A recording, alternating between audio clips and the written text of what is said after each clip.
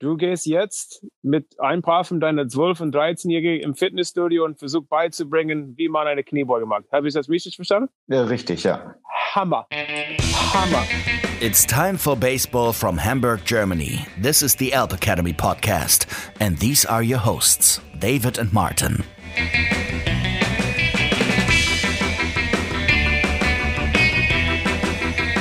Moin Moin und herzlich willkommen zur 24. Episode unseres Podcasts der Alp Akademie. Wieder mit dabei mein Freund Martin Schulze. Moin Martin. Ja, hi David, schön wieder dabei zu sein. Du hast die zweite Folge mit Matt Kemp ja auch noch alleine gemacht. Erzähl uns doch mal, über was ihr da sprecht. Ja, in der zweiten Folge sprechen wir vor allem über seine Zeit jetzt in Paderborn. Er ist ja schon ein bisschen länger Pitching-Trainer und auch Pitcher. Und natürlich sprechen wir auch so ein bisschen über seine Erfahrungen mit der DBA. Und am Ende haben wir wieder einige Fragen von den Kids bekommen, die berühmt-berüchtigten Kids-Questions. Ja, hört sich interessant an. Lass uns direkt einsteigen, oder? Auf geht's.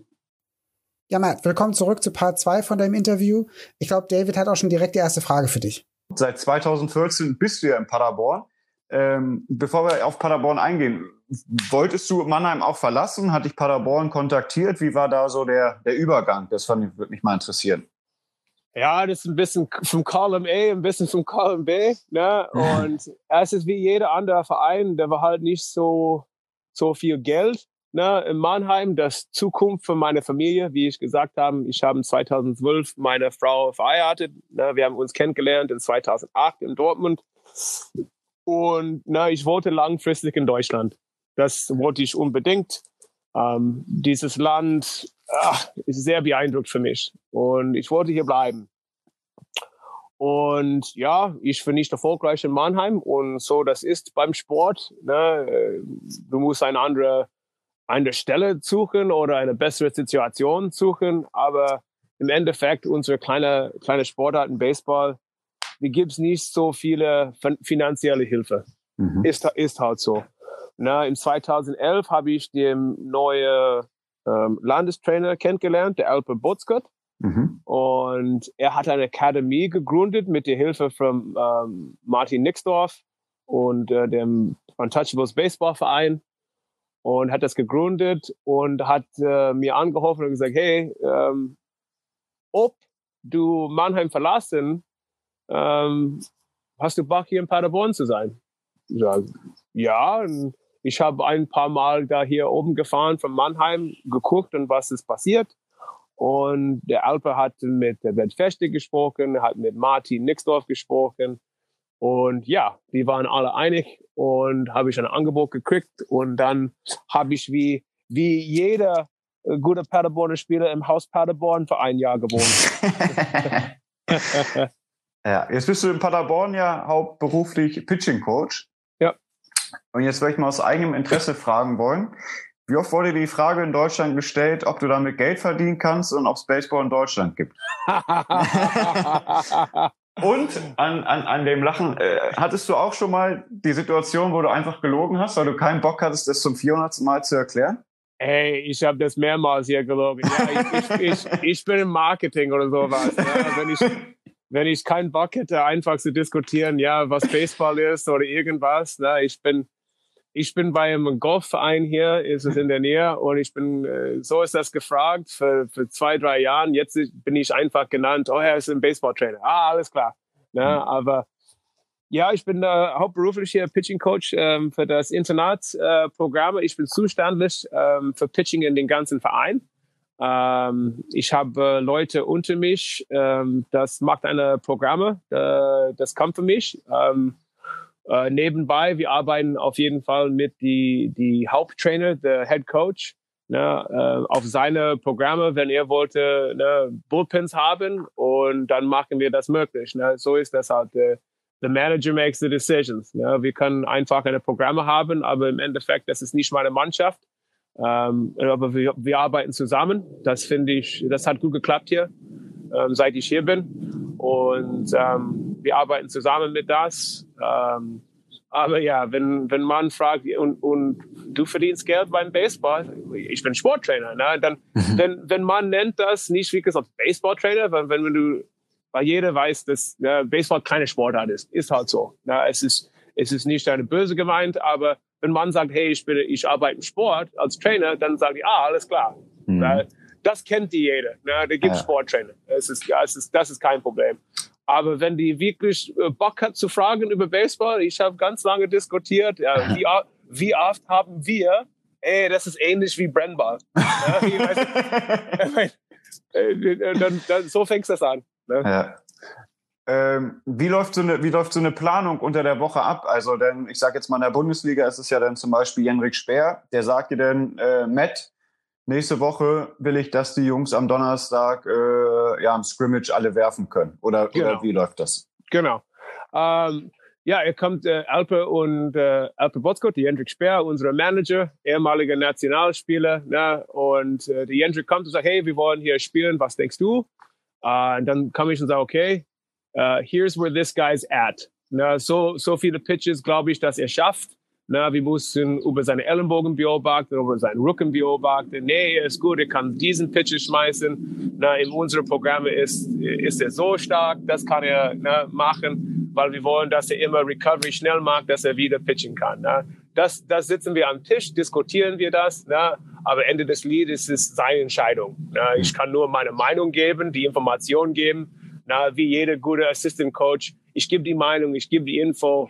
Aber im Ende des Lied, er macht die Entscheidung und dann ich bleibe dran. Na, wir arbeiten ganz gut zusammen, insofern mit der Organisation. Ja.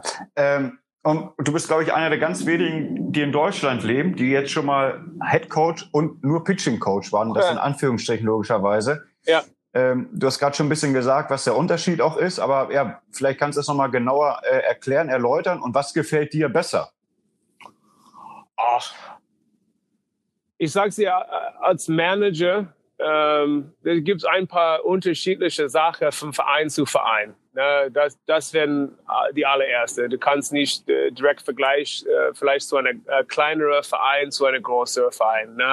Ich habe voll lieb für die Ellwangen, Elks, aber das ist kein Vergleich zu der Heidenheim-Heideköpfe. Ja.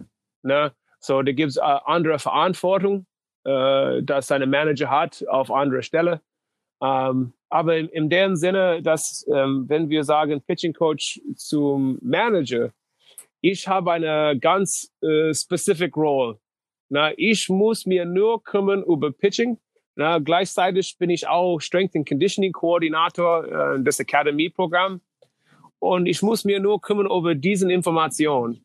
Und durch das ich muss nur ich glaube, auf meine Zettel jetzt mit den neuen Internatler habe ich 19 Pitches unter meine Programme. Manche haben so viel im ganzen Kader. Ja, das stimmt. Das stimmt. Aber ich habe 19 Pitches in dem Programm und ich habe, wie sagt man das, Relationships are built. Beziehung, ne? Beziehung, there we go.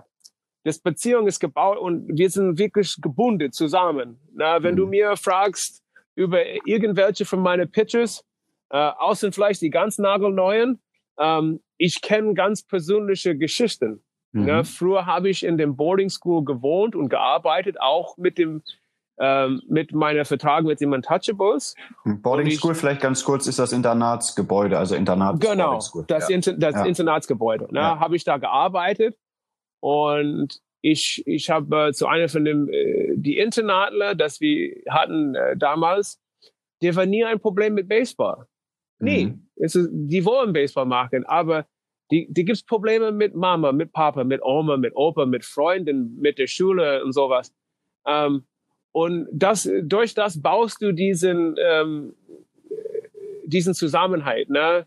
Und dass jeder ist nicht alleine. Dass wir sind wirklich eine Mannschaft und du als Pitching Coach bin ich ein bisschen mehr in der Nähe zu die 17, 18, 19 Leute, das ich jetzt habe, als wenn ich Manager bin. Wenn du Manager bist, du musst einen Blick haben über alles. Und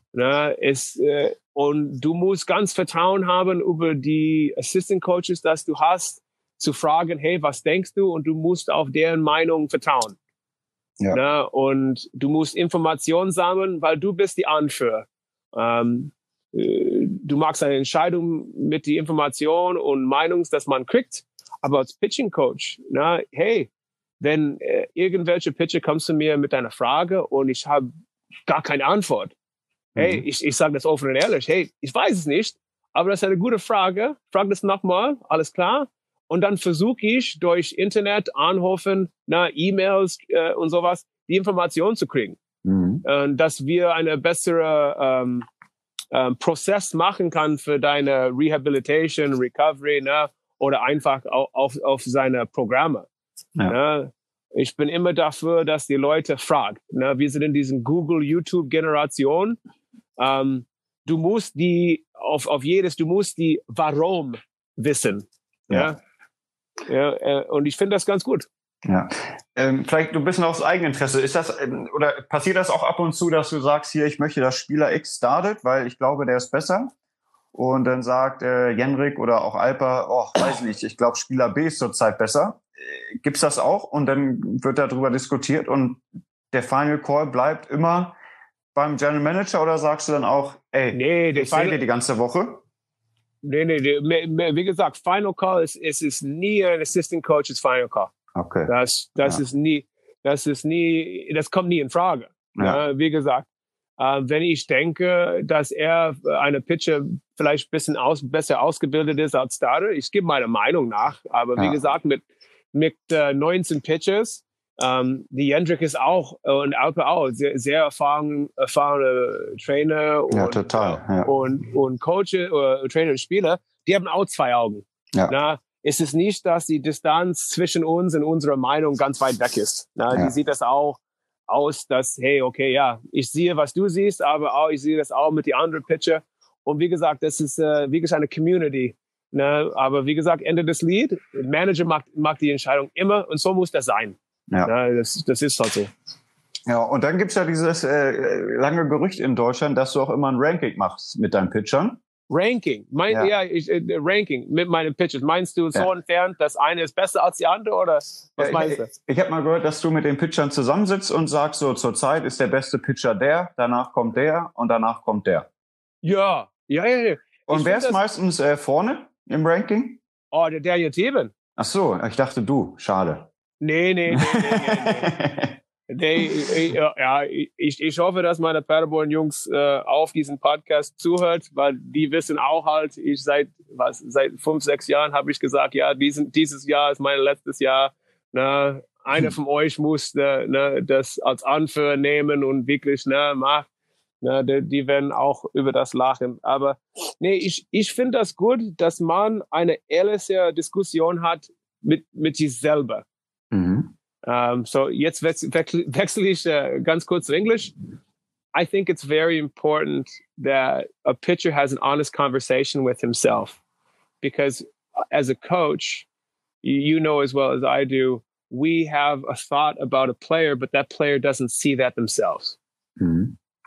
And I want to give my players my honest opinion. So when we are talking, and I'll give a very brutal opinion, it does not matter to me. I've had lots of pitchers. You've probably had lots of pitchers that look great in the bullpen.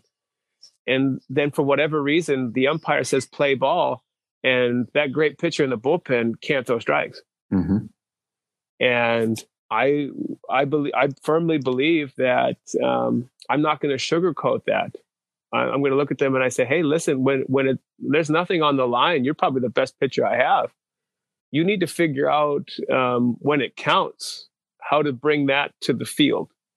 And that's the way it has to be, because there has to be competition. I believe one of the things that could make German baseball better is more competition within a club itself for position, for playing time.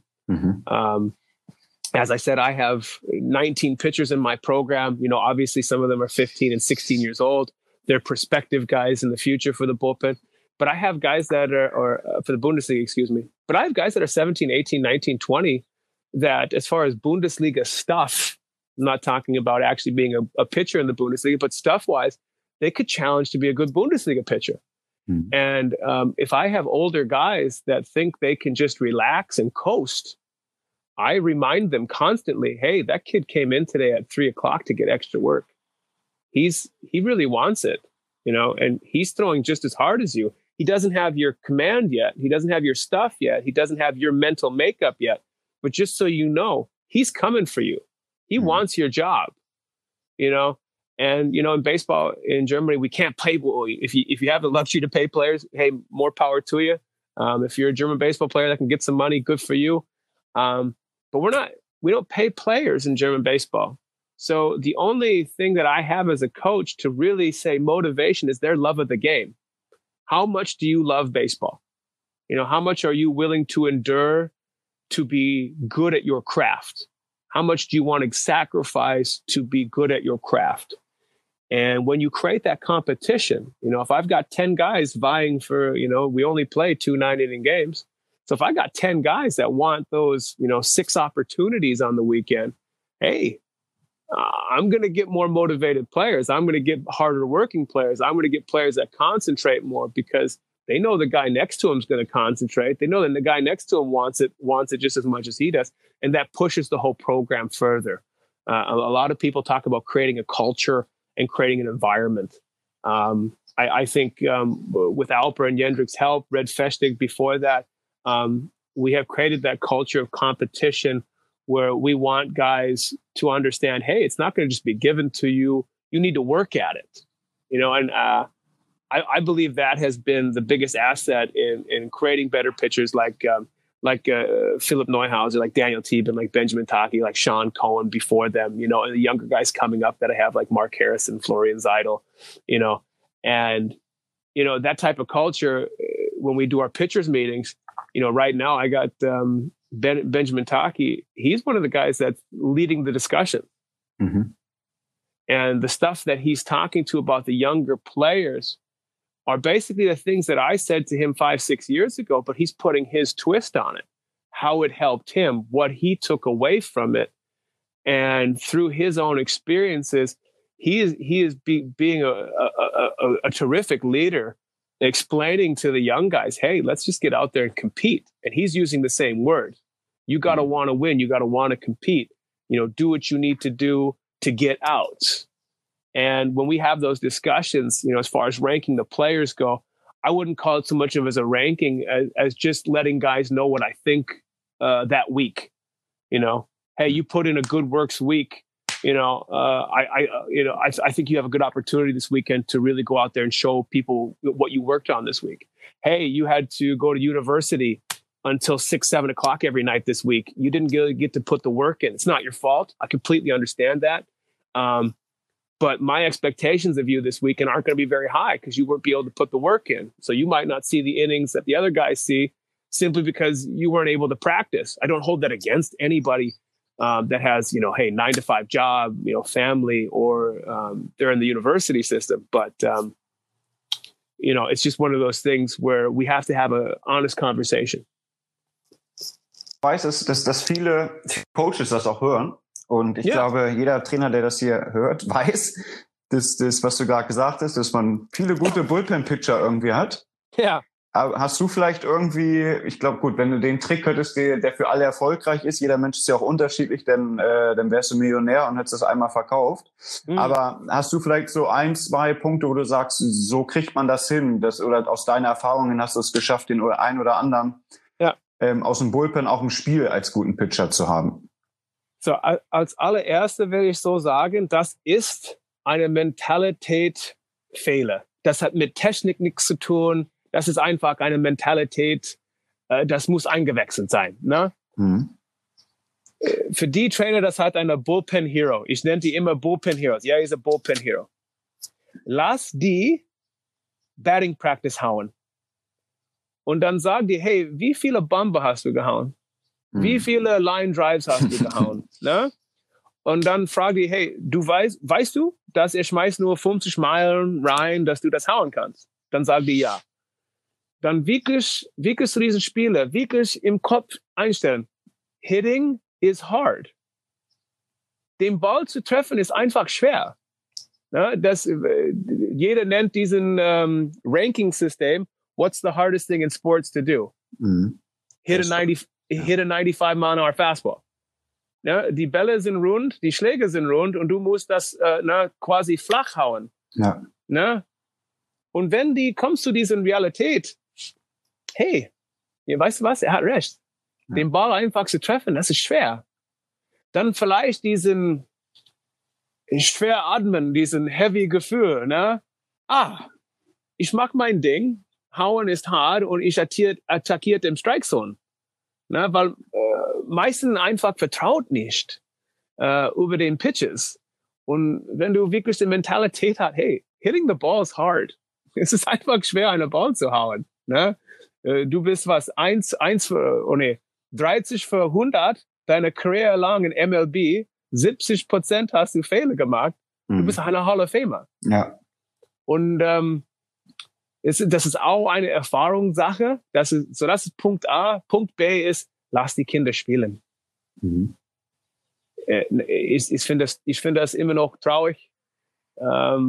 Jugendbaseball meistens spielt 12 Spiele im Jahr, 10 Spiele im Jahr, 14 Spiele im Jahr. Das und 14 ist schon viel in Deutschland. Also, dann bist du schon fast froh, dass du so viele Spiele gehabt hast. Genau. Ich weiß, dass ich bin nicht allein. Du und ich, wir sind einig auf diesen Punkt. Wir spielen halt zu wenig. Deswegen, ich sage auch Liebe zum jeder Trainer im Nachwuchs, U15, U12.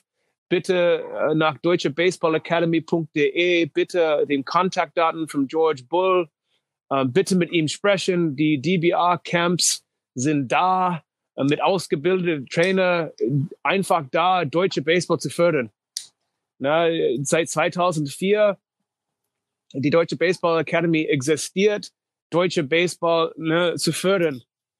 Jeder Trainer, das hört, ich hoffe, da gibt es neue Trainer überall in Deutschland, deutschebaseballacademy.de. Bitte geh und schau mal hin auf dem Website. Ja. Das ist ein großer Faktor, dass die Kinder halt spielt. Als Beispiel, David, wir haben die U11 Camp hier für eine Woche in Paderborn. Hey man, I was impressed. Das war echt gutes Baseball von dem U11. Und es ist von überall in Deutschland. Dortmund, Heidenheim, Regensburg, Mainz, Mannheim, Hamburg, der Doren, Berlin. Ja, ich sehe diesen Kinder, ich arbeite mit dem DBA seit 2012, ich sehe die Kinder jedes Jahr und die sind so froh, weil bei dem DBA wir trainieren und nachmittags spielen wir. Ja. Und du spielst in Konkurrenz mit auch guten Spielern. Ne? Und die Spieler, das sind nicht so gut. Es ist vollkommen in Ordnung. Ne? Man versucht halt, dass die guten Spieler, hey, kein Problem, so magst du das. Und bauen wir zusammen, dass Baseball in unserem Land wird besser und größer. Ja? Das ist ein wichtiger Punkt. Ja, total. Also ja, vielleicht auch noch mal kann man nur bestätigen, dass es bei der DBA nicht nur gute Coaches gibt, sondern ich glaube, was halt auch einfach, wie du gerade schon gesagt hast, so unfassbar wertvoll ist, dass die von Montag bis Freitag da fast 5, 6 Spiele haben in einer Woche. Ja. Das ist eine halbe Saison für die meisten Nachwuchsspieler. Ne? Also die machen in einer Woche fast eine ganze Saison an Spielen. Und dann sieht man auch, wie unfassbar das Niveau von Montag auf Donnerstag gestiegen ist, weil die Jungs wirklich auch in einem Rhythmus sind und sich verbessern und einfach noch mehr in diese Drucksituation auch das irgendwie schon gewohnt sind, was sie sonst eigentlich nicht kennen. Genau. Kommen wir mal zum Internatspitching. Da würde ich gerne 2 Sachen mit dir besprechen. Die erste Sache ist einmal, wie sieht so eine typische, reguläre Woche Montag bis Sonntag aus? Und was, glaube ich, für viele Trainer auch interessant ist, weil wenn du jetzt sagst, du hast viele Pitcher, ich weiß auch, dass in Paderborn nicht alle, aber viele Pitchers only sind, also die pitchen nur und spielen nicht noch irgendwie Shortstop. Wir haben natürlich aber auch viele Trainer, die jetzt hier zuhören und sagen, ja gut, aber der soll ja auch Shortstop spielen und jetzt hat er gerade Longtoss geworfen, hat gerade heute Shortstop trainiert. Ja. Soll er denn eigentlich heute noch pitchen oder noch eben kurz einen Bullpen werfen oder soll er das morgen machen? Vielleicht kannst du uns da die beiden Sachen einmal beantworten. Einmal eine Pitcher-Only-Week und wie du Two-Way-Playern zumindest so einen Leitfaden geben würdest. So, als allererste, im Paderborn, ich arbeite Hand in Hand mit Jendrik und Alpe. Wenn wir Two-Way-Players haben, und haben wir viele, besonders auch in dem Juniorenbereich, das muss Hand in Hand arbeiten. Wenn er seinen Plan zu mir schickt wegen der Woche, ich versuche hier seinen Plan hier zu bauen, was ich denke ist sinnvoll für eine Pit-Two-Way-Spieler. Das ist das allererste. Du musst die Kommunikation haben, das Plan zusammen zu bauen. Na, ich weiß, dass nicht jeder Trainer hat den Luxus, sowas zu haben, 2 Meinungen, 2 gute Augen auf dem Schirm zu haben, auf die Programme. Aber Kommunikation ist wichtig. Na, das ist mein Beruf, das ist Alpes Beruf. So, wir haben den Zeit zu investieren, zu diskutieren um 9 Uhr morgen oder 10 Uhr morgen. Diskutieren wir über ein Kind aus dem Internat, was machen wir mit ihr? Ne? Wir haben den Zeit zu investieren auf seinen Plan. Das ist allererste, Kommunikation ist wirklich der Schlüssel. Und Montag bis Sonntag im Ligabetrieb, Montag ist unsere Active Recovery Day und unsere Stretch Long Toss. Unsere Stretch Long Toss bedeutet, wir machen Long Toss ähnlich wie jeder, aber wenn wir zurückkommen, wir machen keine Overload, Heavy Pull-Downs. Ne? Normalerweise Leute nennt Long Toss, ja, wir werfen so weit wie möglich, gar kein Problem. Und dann, wenn wir reinkommen, wir wollen immer noch steigern unsere Intensität. Beim Stretch Long Toss machen wir das nicht. Unsere Absicht am Montag ist einfach zu recovern. Wir wollen werfen, wir wollen weit, ein bisschen ausstretchen. Aber auf Armspeed, das arbeiten wir wirklich nicht. Wir arbeiten Hand in Hand auch mit einem olympischen Sprintcoach, der Thomas Prange. Er hat Regeneration Active Recovery Day mit die auch am Montags. Und dann, das kommt drauf an, ob die Samstag, Sonntag gepitcht haben oder wie gesagt, ob die am Samstag oder die haben am Sonntag gepitcht haben. Das werden die allererste Day im Weight Room, und das werden mehr Beine, wirklich leicht oder gar nichts mit dem Oberkörper zu tun im Spielbetrieb. Dann am Dienstag haben wir Drills, pitching-mäßig, und dann haben wir eine Workout, ne, wo ein bisschen mehr Oberkörper da drin ist. Mittwoch haben wir unsere Long Toss Day mit Pull-Downs. Das ist immer abhängig auf dem Spieler, sein Gefühl. Alan Jäger, für die das nicht nennt, die Jäger-Bands ist von Alan Jäger. Super Typ. Ja, wenn du seine Kontaktdaten hast bei E-Mail, er ist echt fleißig. Er antwortet, wenn du die Chance hast mit ihm. Und er sagt immer, listen to your body. How do you feel? Was ist dein Gefühl am Tag?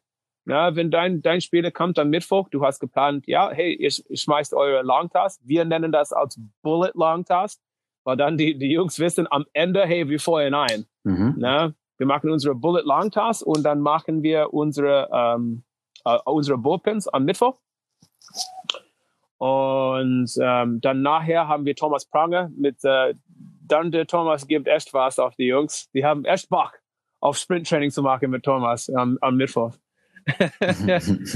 Und dann am Donnerstag haben wir unsere Recovery Day. Die Jungs haben eine Workout und dann haben wir auch die Möglichkeiten, wir haben Stimmaschine, wir haben diesen Massage Guns und sowas, diesen Terra Guns haben wir auch, Foam Rolling nutzen wir auch immer, Mobilität und Stabilität Drills machen wir auch regelmäßig. Freitag ist diesen Happy Hitting Day, das jeder nennt. Ne? Das ist nur BP, aber das ist ich habe manche Spieler, David, die wollen halt ein bisschen werfen am Freitag, ein bisschen werfen am Donnerstag. Ich lasse immer Donnerstag, Freitag abhängig auf die Spieler. Ja. Na, ich wollte nicht sagen, dass die sollen so und so machen, aber wichtig ist, dass die recovered, dass die performen kann am Samstag oder Sonntag. Ganz kurze Zwischenfrage sind 2 Sachen, die ich habe, auch aus Eigeninteresse. Wie oft machst du mit den PFPs, also Pitcher Feeding Practice, den Ball aufnehmen, zu 2 werfen, Bunts aufnehmen, zu 1 werfen? Picks gehören ja auch zu PFP für mich. Und jetzt in der regulären Woche haben die keinen Scrimmage oder so geworfen. Bedeutet das, deine Pitcher werfen unter der Woche keine Spiele? Nee, das ist so. Das ändert sich. Solange es gibt Spiele. So im Moment als Beispiel. Gestern Abend hat die erste Mannschaft gegen die zweite Mannschaft, unsere Junioren quasi, gespielt. Und vorgestern Mittwoch und Donnerstag, wir haben Spiele gespielt. So, auf eine was ich gerade gesagt habe, hier vorher mit dem Woche, das ist eine Trainingswoche. Ne? Wir können auf jeden Fall am Mittwoch, wie gesagt, das ist im Bullet Long Toss Day und Bullpen Day.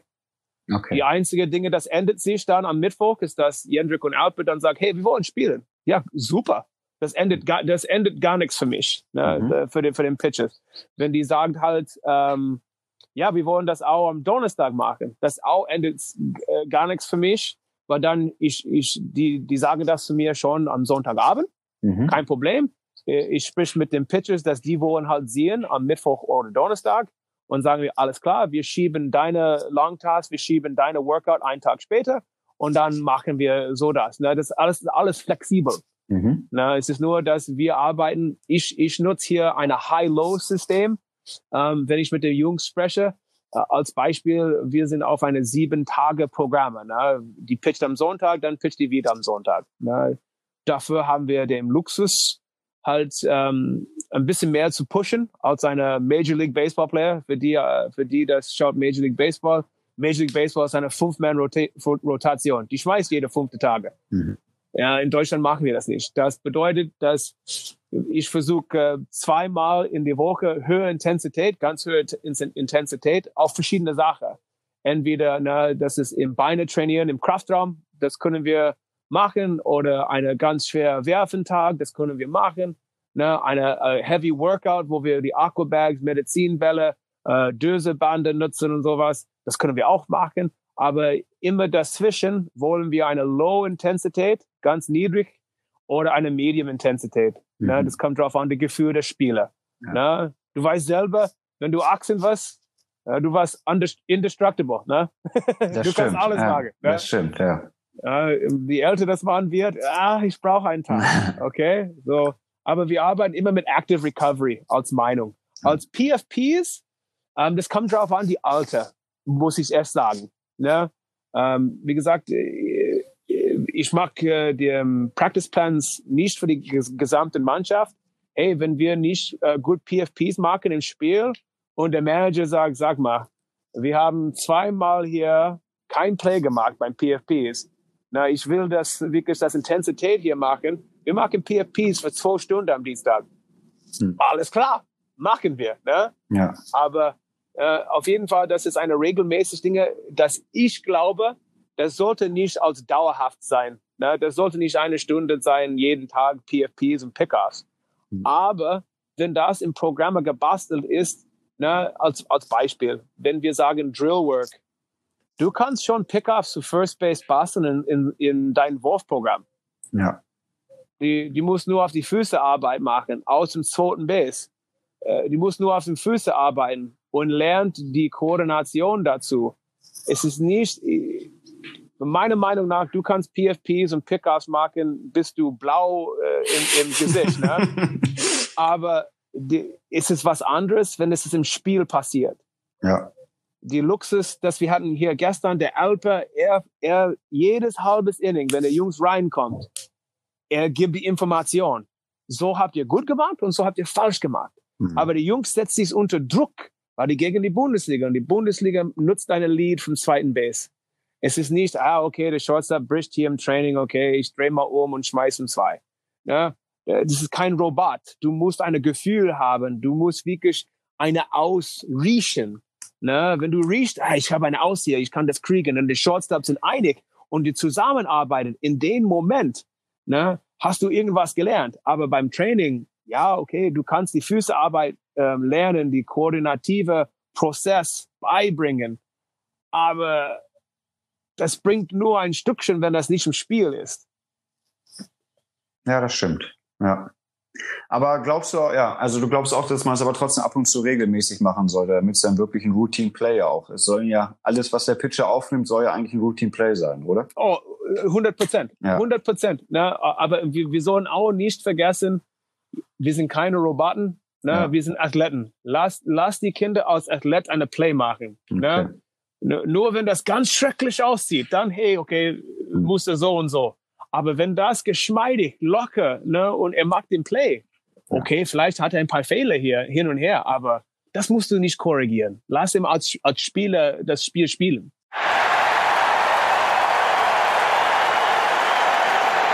Fanclub Deutsche Baseball-Nationalmannschaft. Dein Platz direkt hinter der Homeplate. Folgt uns auf Instagram oder Facebook unter dem Hashtag Wir leben Baseball. Was jetzt natürlich auch ganz, ganz interessant ist, jetzt habt ihr den Luxus mit dem Ahorn Park und könnt viel trainieren. Ich denke mal, oder ich weiß ja, denke ist das falsche Wort, du wirst ja nicht im März sagen, so Jungs, ab heute trainieren wir wieder Montag bis Sonntag und im November könnt ihr wieder Pause machen. Wie sieht im Winter das aus? Man sagt ja auch, man soll die Pitcher mal in Ruhe lassen, die soll man nicht werfen. Vielleicht kannst du uns einmal so einen kleinen Einblick geben, dass man selber da vielleicht sein Trainingsprogramm ein bisschen drauf aufbauen kann. Wie sieht circa eine Woche im November aus? Und im Vergleich vielleicht zum Februar, wo es dann schon ja relativ nah wieder rangeht an die Saison. Ich glaube, das ist auch für viele Trainer mal interessant, weil man ja auch oft sagt, ja, der Pitcher soll zwar besser werden, aber ich soll ja auch seinen Arm schonen, weil in der Regel habe ich ja nur 1 bis 2 Pitcher und wenn ich deren Arm kaputt mache, dann habe ich natürlich ein Problem, weil dann habe ich gar keinen Pitcher mehr, egal in welcher Liga in Deutschland. So, ich fange an als allererste. In Deutschland, die Kinder, die schmeißen nicht 200 Innings, die schmeißen nicht 300 Innings, die schmeißen nicht 100 Innings. Und wenn die 100 Innings schmeißen, die schmeißt 100 Innings über 6, 7 Monate. So, die Literature, die Informationen aus den USA, das ist alles gut. Ich finde das top. Und ich finde, dass wir sollten beobachten über Arms. Und ich mag kein Get off my lawn Argument, dass wir sollten nicht Pitch Counts. Es sollte Pitch Counts sein. 100%. Aber, here comes the Aber. Unsere Kinder in Deutschland muss täglich werfen. Ich sage das nochmal, die muss halt täglich werfen. Das kommt nicht nur von meiner Meinung nach, das kommt von jedem Profi-Trainer, jeder Uni-Trainer, die sollten täglich werfen. Solltest du 100% Einsatz täglich werfen? Nein. Aber ihr müsst halt in einem Programm sein, wo man beobachtet hier, hey, ich will täglich werfen. Weil täglich werfen bringt euer Armspeed. Aber ihr bringt euer Armspeed nur, weil du mehr in Synchronisieren bist. Du bist in Sync.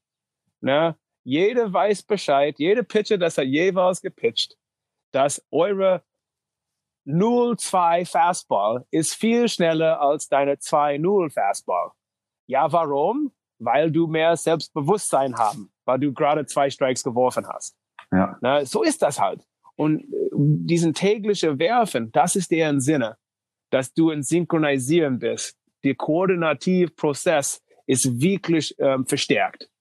So, das ist die allererste, dass ich muss sagen, dass die Pitchers Pause kriegen müssen.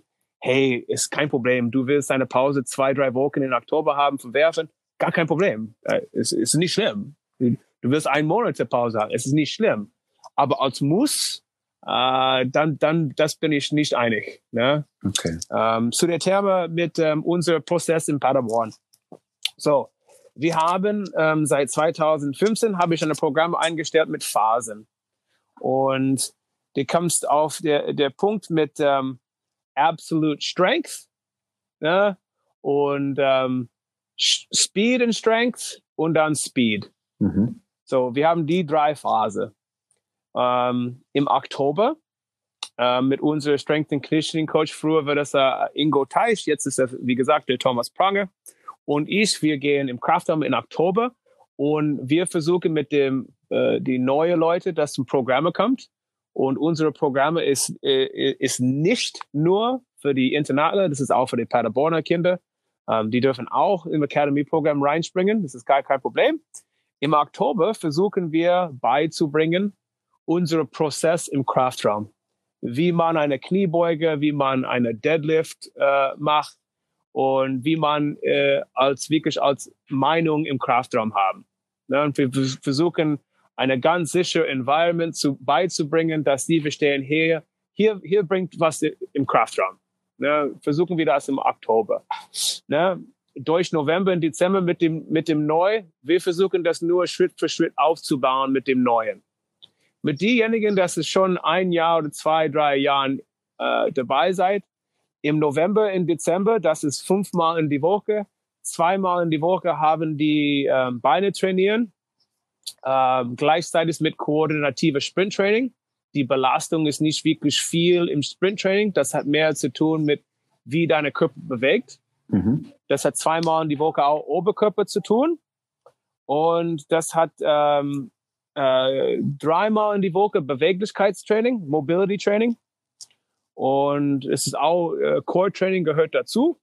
Beim Werfen, wir werfen eine besondere Programme, das ich habe hier gebastelt durch ganz viele Lesen. Und wir machen eine Programme im November, Dezember. Das hat mehr zu tun mit, wie lernt man seinen Armschwung zu nutzen. Weil jeder hat einen einzigen Armschwung. Dafür nutzen wir ganz Heavy Balls, schwierige Bälle. Zum 2 Kilo nutzen wir Bälle. In deren Phase, das ist 3-mal in die Woche. Und 2-mal in die Woche haben wir eine Training-Einheit, wo das nur über Recovery gesprochen ist. Wie gesagt, wir haben Stimmaschine, wir haben Foam Rolls, die sind immer verfügbar. Diese Massagegeräte, das sieht wie eine Stichsäge aus, das nutzen wir auch. Und das ist wirklich, November, Dezember konzentrieren wir wirklich auf Kraft. Mhm. Im Januar, das ist unsere Phase, wo wir über Weihnachten wechseln von Kraft und Geschwindigkeit. Wo jetzt, das war früher, wie gesagt, das war früher 80% Kraft, 20% im Sprint-Training und auch Acceleration mit Arm. Jetzt im Januar, das Krafttraining wird zu 40%, Sprinttraining wird zu 40% und dann wirklich Werfen für Geschwindigkeit wird zu 20%, also steigert. Mhm. Und das wechselt diese Phase über unser Dezember, Januar. Und ja, Medizinbälle kommt in Frage in dieser Phase. Es hat nichts mehr wirklich zu tun mit der Stabilität. Jetzt versuchen wir die Körper explosiv, schnell, unter Kontrolle, aber schnell. The boys love that one. Do it faster, but do it under control. Ne? Ja. Mach das halt schneller, aber mit mehr Balance. Ne? Ja, wie soll ich das hinkriegen? Ne? Aber das ist auch ein cooles Spruch. Und Find dann, a way. Genau, find a way. Genau. Ja. Und das finde ich als Trainer manche vergisst. Mhm. Ich habe einen 1 Jahr alten Sohn, ja, mein kleiner Brady. David, er macht bessere Kniebeuge als wir und ich habe mit ihm nichts gesagt. Ja, aber 1 Jahr alt, ja, macht eine tolle Kniebeuge. Meine Tochter ist 4, sie macht auch tolle Kniebeuge. Ne, ohne irgendwas von uns zu sagen. Ne? Aber wie gesagt, wir verlieren das für ganz viele Gründe. Das ist eine andere Geschichte. Aber dann in diesem Februar, dann ist es absolut Speed. Weil durch diesen Prozess, ich glaube, dass im Arm ist ready, stark und bereit, 100% zu werfen. Und ich meine volle Kanne. Und wir machen volle Kanne werfen dann 2-mal in die Woche. Neben dabei machen wir als genannt Shortboxes. Shortboxes sind, wenn man vom Mount schmeißt, aber nicht im 18 Meter entfernt, schmeißen wir mehrmals von 14 Meter. Und als ein Beispiel, wenn du 90 Meilen schmeißt vom Mount, wir sagen, hey, in diesen Shortbox, ich brauche nur 70 Meilen oder 75 Meilen. Ne? Weil den Gefühl her von der Distanz ist ziemlich Vergleich. Ne? Aber das Impact an das Arm ist viel niedriger auf dem Shortbox. Aber wir können von dem Shortbox ganz viel als in Synchronisieren arbeiten. So. Und dann der Thomas Pranger ist vielleicht nicht voll lieb im Februar. Die Jungs haben nicht so viel lieb im Februar von dem Thomas. Aber hey, seine Programme, seine Information und seine Einstellung. Das ist echt ein Vorteil, dass wir in Paderborn haben. Wenn irgendwelche Vereine haben die Möglichkeit, mit einem Sprint-Trainer oder Athletic-Trainer zu arbeiten. Ich weiß, dass ich kann seinen Namen nicht erinnern, David, aber ich weiß, dass ihr einen Mann da oben haben. Ich weiß, dass Heidenheim auch, Stuttgart auch, die bringt halt Leute rein, Regensburg, die bringt halt Leute rein, weil ja, wir sind Baseball-Players, aber wir wollen als Athlet sein. Und das kann man nie vergessen. Und das, wie gesagt, im Februar, die Jungs hatten nicht so viel lieb für Thomas. Und dann kommt März, it's all about competition. Wir bauen, hey, du hast gearbeitet diesen Winter, super. Ja, jetzt zeig, was du gelernt hast, aber es ist jetzt Kämpfmodus. Ne? perform. Ja, du hast ja gerade schon so ein bisschen das Beispiel gesagt, dass selbst deine kleine Tochter schon Kniebeuge kann. Die wird jetzt wahrscheinlich nicht mit im Fitnessstudio sein. Aber ab wann würdest du denn sagen, sollte man ins Fitnessstudio? Weil wir haben das jetzt hier auch gerade in unserer Akademie, wo wir auch mit 12-, 13-Jährigen langsam ins Fitnessstudio gehen. Aber da wirklich dann nur die Technik lernen, dass sie schon mal anfangen lernen, wie funktioniert eine Kniebeuge, die Muskulaturen anregen. Wie ist da so deine Meinung? Ja, so habe ich das richtig verstanden. Du gehst jetzt mit ein paar von deinen 12- und 13-Jährigen im Fitnessstudio und versuchst beizubringen, wie man eine Kniebeuge macht. Habe ich das richtig verstanden? Ja, richtig, ja. Hammer. Ich weiß, wie das ist in Deutschland. Das ist manchmal tabu, diesen Fitnessstudio mit jüngeren Leuten. Aber als Beispiel, vor ein paar Jahren habe ich einfach einen Rucksack von einem meiner Spieler, seine Schule-Rucksack. Ich habe das hochgehoben. Er war 13 Jahre alt. Ich schwöre dir, das war auf jeden Fall 20 Kilo drin. Ja. Und der arme Junge muss das hier hin und her laufen und tragen.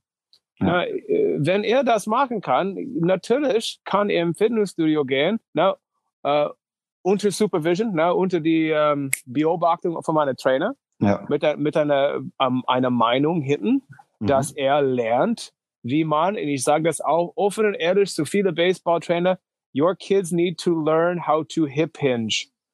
Das ist die allerwichtigste Sache, weil jeder Baseballtrainer sagt, okay, ready position. Was bedeutet ready position? Es ist einfach eine hip hinge. Ja? Was bedeutet, du willst das laden als Schlagmann? Das ist eine hip hinge. Was bedeutet laden das hintere Seite als Pitcher? Das ist hip hinge. Du wirst Shuffling aus einer hip hinge. Na, ich finde das super, wenn du das echt magst. Hammer, David. Hammer. Ja. So muss das sein. Aber wie gesagt, ich weiß, dass manche Leute, die wollen das halt nicht. Ja. Das kann ich kann es auch verstehen.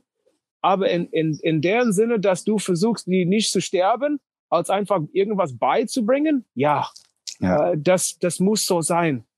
Ich gebe die Empfehlung jedes Jahr mit jeder Mannschaft. Hier ist meiner Meinung nach ist das, hey, Oktober, November, Dezember, bau eine Training, wo das hat mit ein bisschen Baseball zu tun, vielleicht ein bisschen Happy Hitting, mit Wiffleballs und sowas.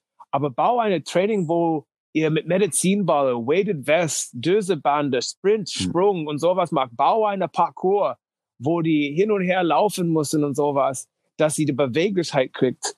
Na, ich finde das traurig. Na, ich wollte auch nicht get off my lawn als alter Mann sagen, aber in meiner Generation, wir haben Bäume geklettert. Ne? Richtig, ja. Im Sport haben wir vielleicht bösere Spiel gespielt, aber wir haben versucht zu springen oder Leute zu hauen. Und ich meine, die nimmt das alles weg. Ja. Und die Beweglichkeit von unseren Kindern heutzutage, und glaub mir, die USA ist nicht was anderes. Es ist heutzutage über die ganze Welt, Australien, Südafrika, Amerika, Europa, es ist nicht anders, irgendwelcher anderer Ort. Die müssen halt bewegen.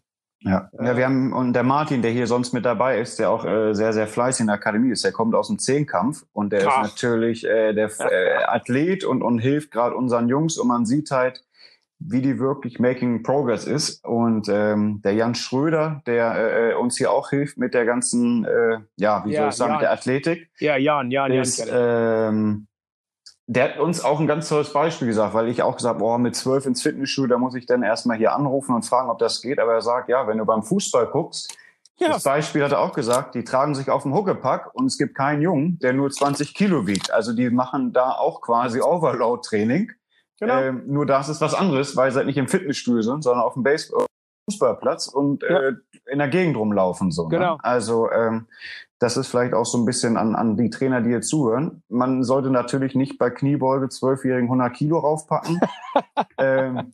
Aber ich glaube, so Grundtechniken zu lernen ist ganz gut, weil du dann wirklich auch ein Outcome irgendwas in der Kraftgeneration hast. Wenn du mit 15, 14, 16 vor allem dann die ganzen Techniken schon beherrschst und wirklich dann auch langsam Gewicht drauflegen kannst, weil du dich nicht mehr so um die Technik kümmern musst.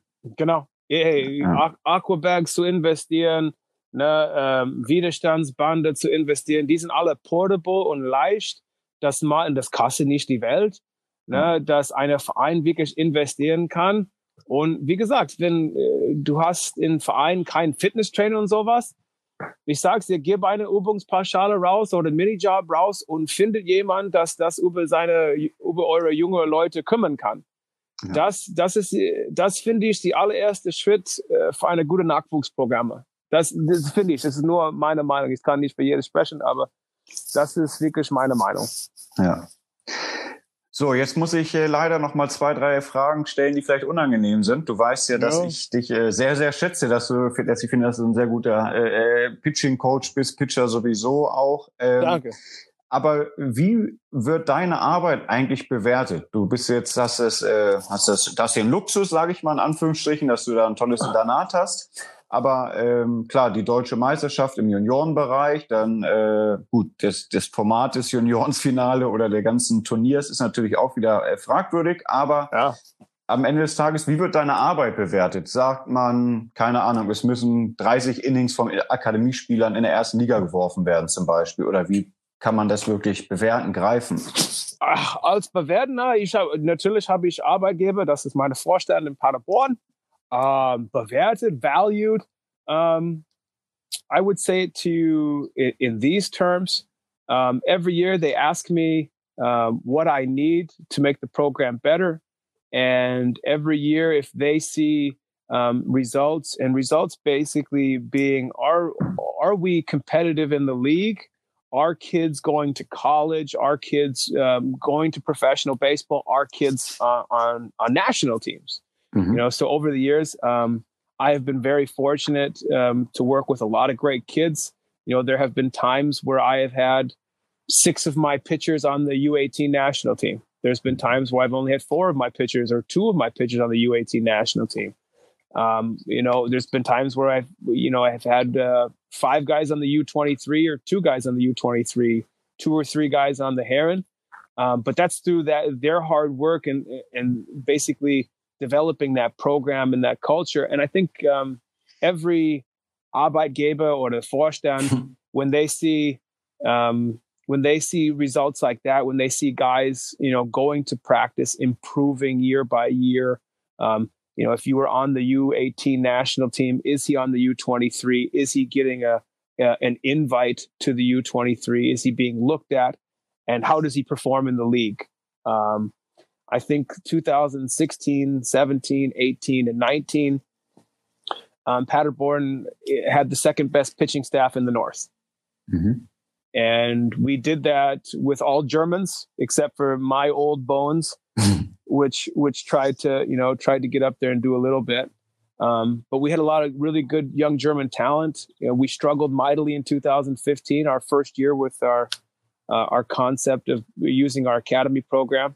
But the strides we made, as I said, being the second best pitching staff in the North and probably the 4th or 5th best pitching staff in Germany, you got to face us. It wasn't easy facing Benjamin Taki, Mark Harrison. It wasn't easy facing Sean Cohen or Daniel Thieben or Philipp Neuhauser. And those are all German guys that threw, I would say, 70, 80% of the innings for us. Mm-hmm. So as far as value, no one's ever said, hey, you've got to have these many guys. There's no quota for me.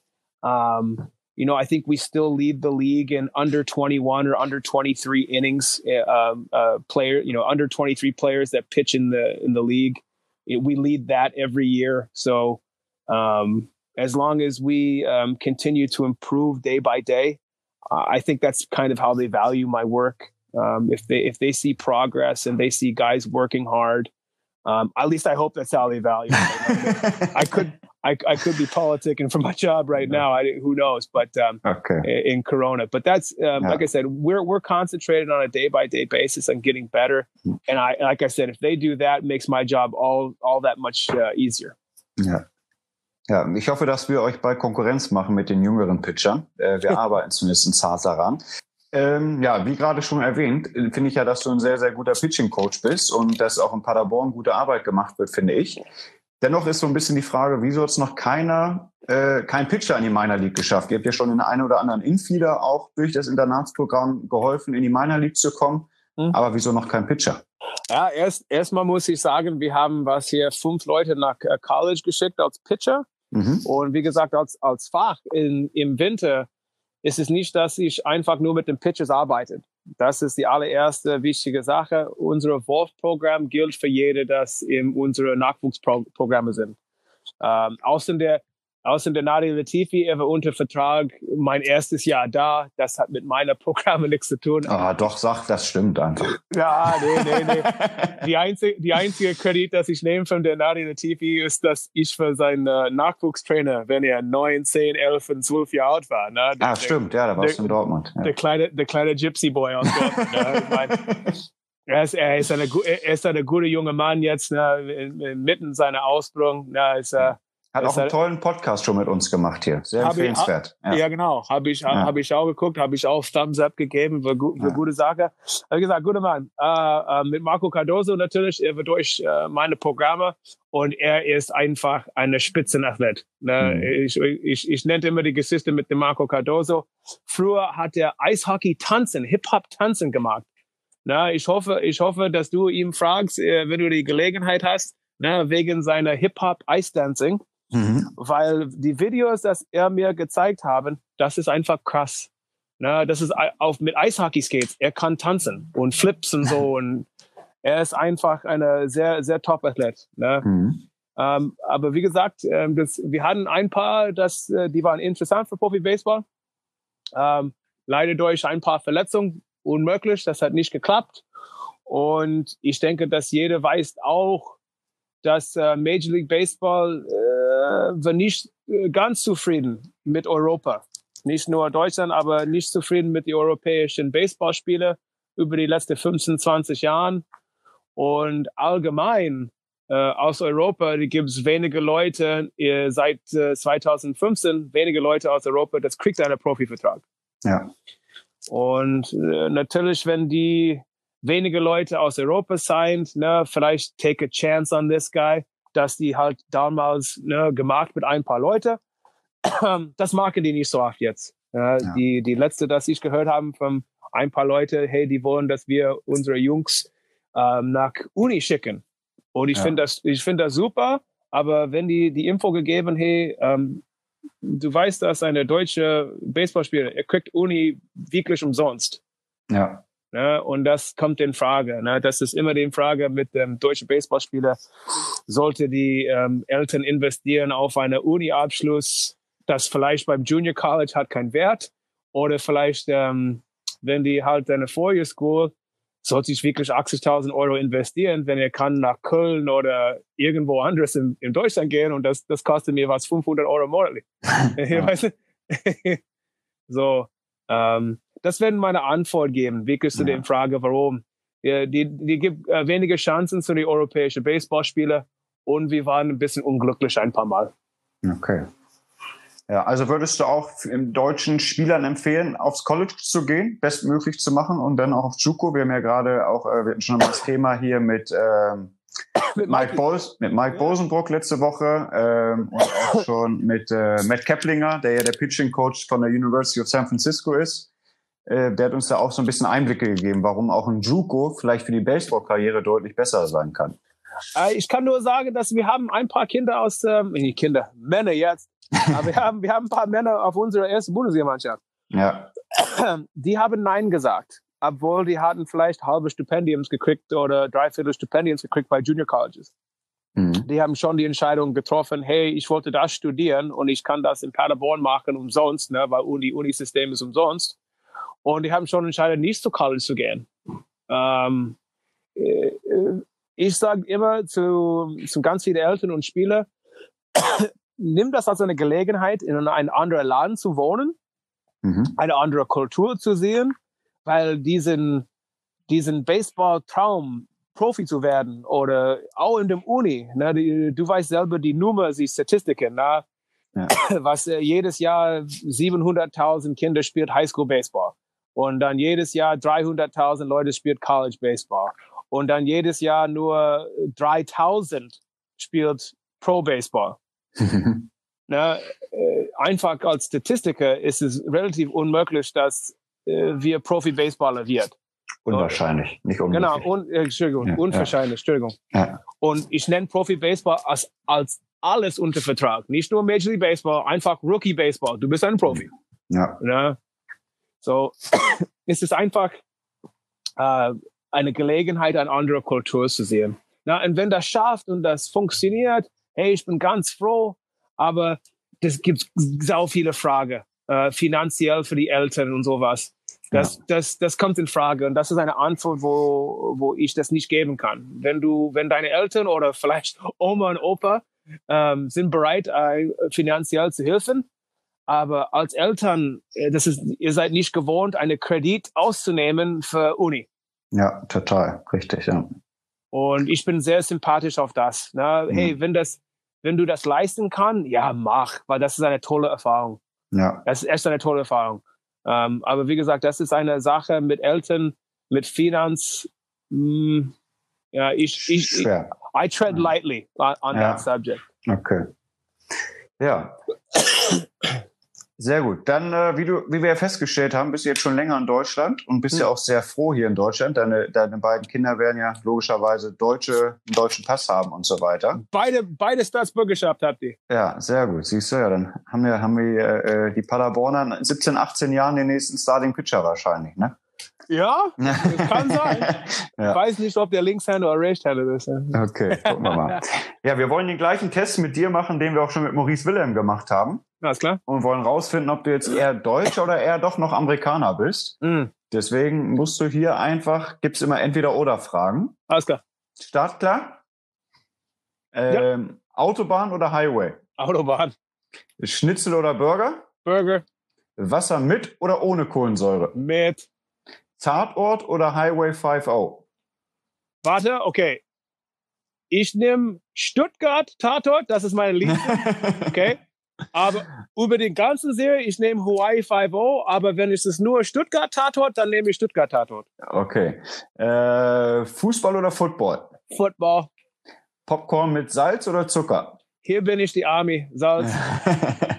Cadillac oder Volkswagen? Das ist keine Frage. Für diejenige, das hat eine Cadillac gefahren, das ist sehr bequem. Ne? Cadillac. Okay. Kreditkarte oder Cash? Darf ich EC-Karte sagen? Okay, aber das wäre fast mehr Deutsch dann wieder, EC-Karte. Ja. Nike oder Adidas? Früher hat Adidas mir nicht gepasst, aber ich habe die letzte Trainer hier gekauft und die haben wir dann echt bequem.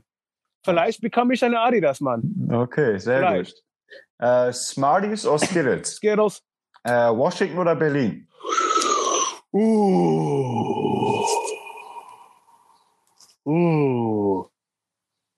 Nur wegen des Nightlife of Ostberlin, sage ich Berlin. Okay. Country oder Schlager? Ja, Country. NASCAR aber hey, Helene Fischer, mach. NASCAR oder Formel 1? Sind für mich beide ein bisschen bescheuert, aber wie gesagt, dann nehme ich meine Heimat und dann sage ich NASCAR. Okay, und abschließende Frage, Oktoberfest oder Spring Break? Kommt drauf an auf den Spring Break, aber allgemein Oktoberfest. Okay, cool. Jetzt kommen wir zur letzten Kategorie. Wir haben noch ein paar Kids-Questions. Unsere Akademiespieler dürfen dann immer den prominenten Gästen hier eine Frage stellen. Ja. Und da fragt der Dustin, haben sie extra auf Englisch gemacht, what was your personal highlight in your baseball career? Ich habe ein paar guten, aber das eine, was mir immer bleiben, ich habe einen Titel gewonnen in Australien. Ne? Wir waren im Division 2 und wir wollten nach Division 1 gehen. Und auf dem Best of 3 Serie, ich habe gut gepitcht, aber wir haben leider 1-0 verloren in dem ersten Spiel. Und wir mussten das Back-to-Back-to-Back spielen. Ne? Und im Spiel 2 habe ich Right Field gespielt. Ne? Und ich muss auch sagen, ich habe besser in diesen 3 Spielen gehauen und gespielt als gepitcht. Ja? Und dann in dem 3. Spiel habe ich ein bisschen geclosed nach 7-6 Innings und haben wir diesen Titel gewonnen. Und das war mein allererstes Jahr in Australien. Und einfach die Mannschaft und das Teamgeist war Hammer. Und ich habe viele individual Sachen gemacht, das sind Hammer, aber den Teamgeist von diesen Mannschaft, ich würde das nie vergessen. Und das für mich ist wirklich meine Highlight in meiner Baseball-Karriere. Ja, cool. Dann fragt Jamika, in which leagues have you played? I played in the Northern League. I played in the Frontier League. I played in the Mexican, what do they call that? Mexican Second League or Third League, whatever they want to call it. I can't remember the exact Spanish name of it. You'll have to ask Orlando. Orlando Maduro, he knows. So I played there. I played in South Africa in, I believe they call it the South African Major League. Yeah, Western Cape Major League. Played in the German Bundesliga, and I've played in the Australian. It was called the Claxton Shield before the ABL. Before the Australian Baseball League, it was called the Claxton Shield, and I played in the Victoria Baseball League in Melbourne. Okay. Then fragt Max, what is your favorite baseball book? The Natural. The Natural. And for you kids out there, the movie and the book are not the same. Read the book. Okay. Dann fragt Peter, jetzt bin ich mal gespannt, what's your favorite baseball movie? Bull Durham. Bull Durham, okay. Dann fragt Yannick, den du auch wahrscheinlich ganz gut kennst von dem einen oder anderen DBA-Camp. Der Stappen. How do you prepare mentally for games as a player or how do you prepare your players? Das Mentalaspekt bei dem Spiel, ich will, und das ist eigentlich auch genannt von einem DBA, ich will wirklich One-Pitch-Warriors. Die wichtigste Pitch für eine Pitcher ist den nächsten Pitch. Na, wenn das gut ist, du musst schnell ablenken. Wenn das schlecht ist, du musst schnell ablenken. Es ist einfach Pitch für Pitch. Jedes Pitch zählt. Wenn das deine Mentalität ist und du wirst attackieren, du wirst einfach kämpfen. Wenn deine Meinung ist, als Kämpfer auf dem Mound zu sein, ne, und als One-Pitch-Warrior auf dem Mound zu sein, dann hast du mindestens zu mir wirklich einen ganz guten Eindruck gegeben. Egal ob du erfolgreich oder nicht, das ist der Meinung, dass man auf dem Mound als Kämpfer sollten haben. Und das finde ich das beste Aspekt und das versuche ich auch mit meinen Pitches zu sagen, hey, Ball one, kein Problem. Nächsten Pitch ist wichtig. Ne? Wir haben auch, wie gesagt, bei dem DBA haben wir das Spruch DCBA. Decide, entscheidet, okay, Fastball. Okay, klar dein Kopf. Ne? Klar, einfach klar, das mag ich. Breathe, atmen, okay. Ich mag mein Ding und dann attackieren. Ne? Das ist eine Mentalität, dass eine Kämpfer haben müssen. Und ich nenne meinen Pitches immer als Kämpfer, ne? Weil das ist die einzige Zeit im Baseball, wo das kein Mannschaftssport ist. Ne? Das ist 1-1 Pitcher gegen Schlagmann. In dem Moment, dass du den Ball loslässt, da gibt's keine Hilfe. Ja. Ist das eine gute Pitch oder ist das nicht eine gute Pitch? Und du musst das wirklich einfach own it. Ne? Ich für gut oder ich für schlecht. Ja. So ist das halt. Ja, verdient. Genau. Verdient, Entschuldigung. Ja, ist gut. Dann fragt Jakob, ist eine schwere Frage, aber vielleicht hast du eine gute Antwort hier. Which is the best drill to increase arm speed and velocity? Zuerst, die geht nicht wirklich Hand in Hand. Vielleicht, das ist auch für manche ein bisschen komisch zu sagen. Hey, du kannst eine Typ mit ganz viel Armspeed haben, aber trotzdem schmeißt der Lahn. Ja, ich meine, das geht nicht Hand in Hand. Mit Armspeed, da gibt's viele verschiedene Sachen, Overload, Underload, und was ich meine mit das ist ein bisschen schwierige Bälle oder ein bisschen leichtere Bälle. Ich bin auch bei Symposium, wo die gibt halt, eine normales Baseball ist eine Heavy Ball. Das ist 5 Ounces, und es ist nicht wirklich der Sinne von dem Frage, dass die Hit kriegt, denn das finde ich ein bisschen nervig. Aber wie gesagt, hier gibt's gut Research, dass wenn das Ball 1 Ounce, 2 Ounce ein bisschen heavier ist und dann nachher schmeißt du eine 3-4 Ounce Bälle, dass ob's leicht ist im gleichen Punkt. Haben wir damals in unserer Zeit, David, wie packt die Donut auf dem Schläger und schwingen wir. Ja. Und dann packen wir die Donut weg und wir denken, wir schwingen schneller. Ja. Und dann, wenn das Research kommt, die sagt, eigentlich, ihr sollt eine Fango nehmen im On-Deck-Circle, das ganz schnell schwingen und dann deinen Schläger schwingen. Richtig. Dann wird es Schwungspeed. Da gibt's viele verschiedene Sachen, aber das ist auch ein Punkt, da gibt's keine allgemeinen Trick. Ja. Und wie gesagt, ich gehe zurück von was ich gesagt habe, das ist ein Hand-in-Hand-Programm, das ich arbeite mit den Spielern. Na, natürlich haben wir Absolutes, dass wir versuchen anzufangen, aber was machst du, wenn du eine Überbeweglichkeit Spieler haben? Du kannst nicht machen, was du mit einem Spieler, das hat keine Beweglichkeit. Das muss Hand in Hand mit dem Spieler. Ich finde allgemein für Geschwindigkeit, dass dein Körper und Arm in synchronisieren kann. Mhm. Ich finde, dass die viele verschiedene Medizinballwürfe sind wichtig, das zu bauen in eine bestimmte Phase.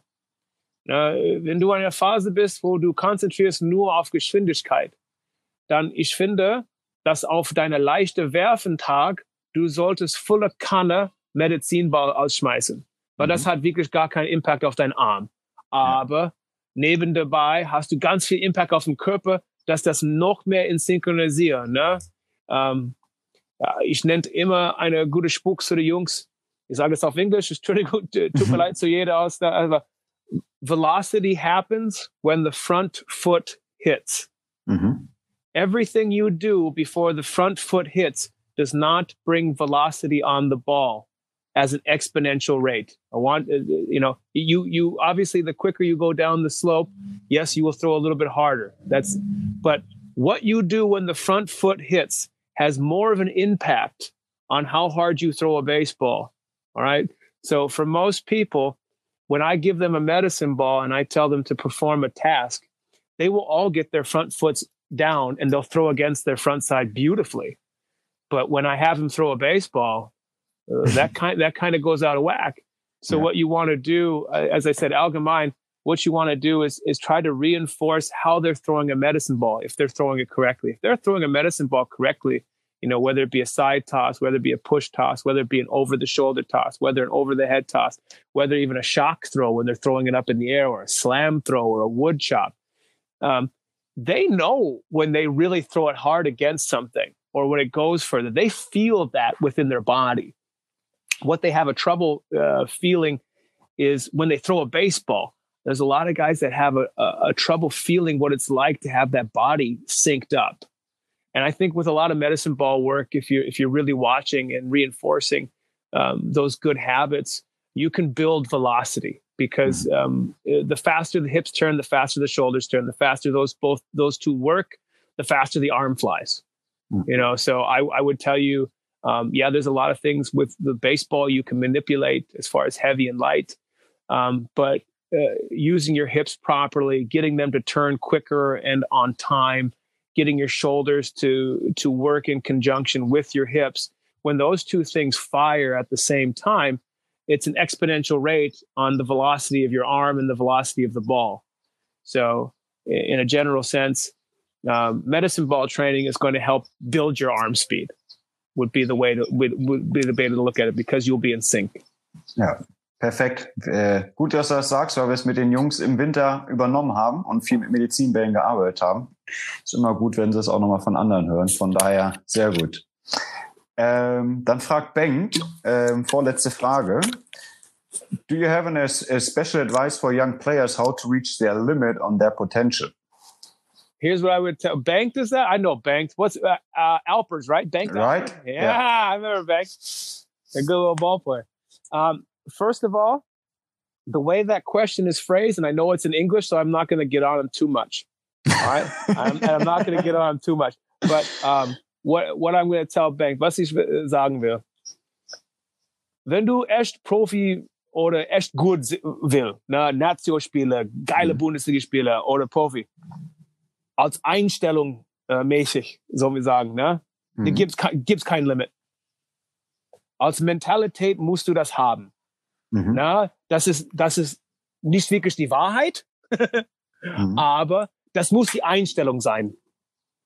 Und wenn das die Einstellung ist, dann kämpfst du mehr. Ne? Und wir haben einen Pitching Coach von dem Pittsburgh Pirates damals. Sein Name escapes me right now. Dave Turgeon. Und hat er gesagt, du musst embrace the suck. Du musst lieben für alles, das Kacke ist. Und was er meint mit das ist, keiner hat Bock 2 Stunden im Kraftraum. Keiner hat Bock 1 Stunde Sprinttraining zu machen. Täglich meine ich. Und das Mobilität. Keiner hat Bock 1 Stunde auf das Stimgerät auf dem Arm zu haben und seine Charts lesen. Keiner hat Bock, das täglich zu machen, das Daily Grind. Das tägliche, wie nennt man das da? Tägliche, der Grind. Ja, das ist Grind. Grind ist ja fast ein deutsches Wort mittlerweile geworden. Alles sich klar. auch durchzubeißen irgendwie. Durchzubeißen, genau. Ja. Keiner hat Bock auf das. Und was er meint ist, du musst einfach lieb haben und sagen, ja, ich lebe im Kraftraum für 90 Minuten, Montag, Dienstag, Mittwoch, Donnerstag, Freitag. Ich habe lieb Sprinttraining mit Thomas zu machen. Er sagt, ich bin nicht gut genug und ich sollte schneller rennen. Okay. Du musst embrace the suck. Und durch das, da gibt's kein Limit. Es ist ohne Limit, zu nennt diesen Film, ohne Limit ist das. Und das als Empfehlung, musst du das haben. Ich sage es nicht, hey, wenn du 1,60 Meter bist, die Möglichkeit, dass du eine Major League Baseball Spieler, ja, haben wir eine Ausnahme mit der Altuve und der zweiten Baseman von den Red Sox, super. Aber Betreuer, aber die Wahrheit ist eigentlich so, wenn du nicht wirklich 1,90 Meter und 100 Kilo wiegst, deine Aufgabe in die Major League zu kommen, ist schwer.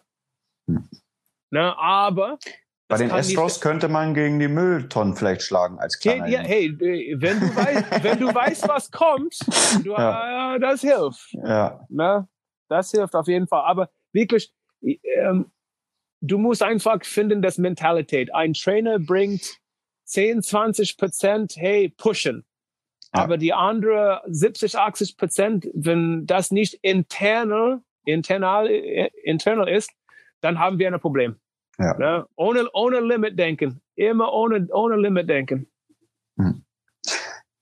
So, und jetzt kommt die letzte Kids-Question. Und da bin ich jetzt gespannt, weil ich deine Antwort kenne, glaube ich. Und zwar fragt Walle, what are your favorite sunflower seeds? So oft habe ich dich noch nicht mit Sunflower Seeds gesehen, glaube ich. Hey, dill pickle with but they got to be the giants. The giant sunflower seeds. So if you get the blue package, giant sunflower seeds for everybody in Germany comes out of North Dakota. Check the package next time.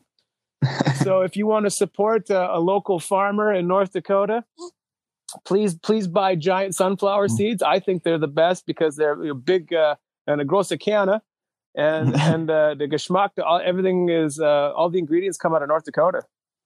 Oh, nice. So if you get the chance, giant sunflower seeds. I feel like I should get money from them now.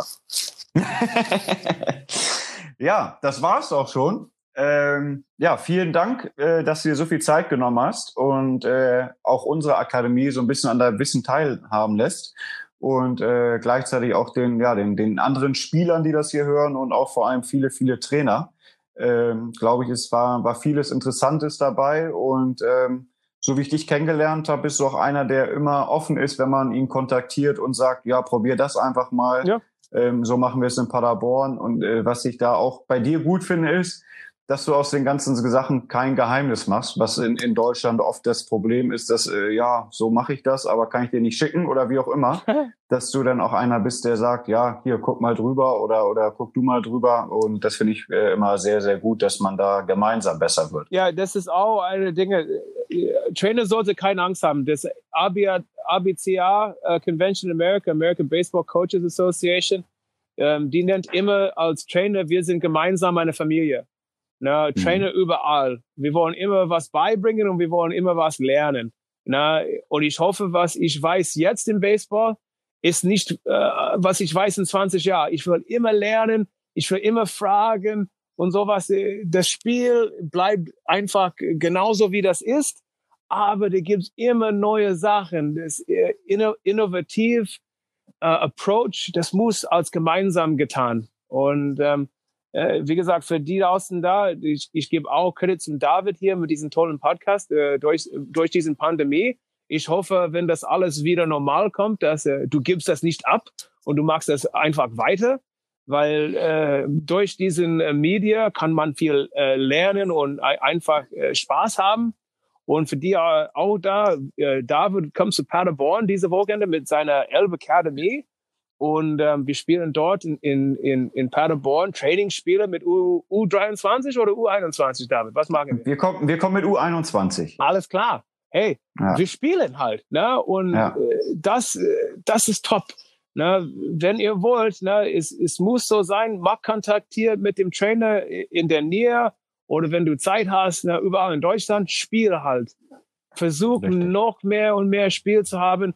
Was der David macht in Hamburg, das ist hervorragende Arbeit einfach für deutsche Baseball. Es ist nicht nur für Hamburg, es ist nicht nur für irgendwelche Lütschensee oder Elmshorn. Das ist für deutsche Baseball. Und ich hoffe, und ich kenne das Gefühl von jeder in Deutschland auf einem kleinen Verein, du bist nicht alleine. Ne?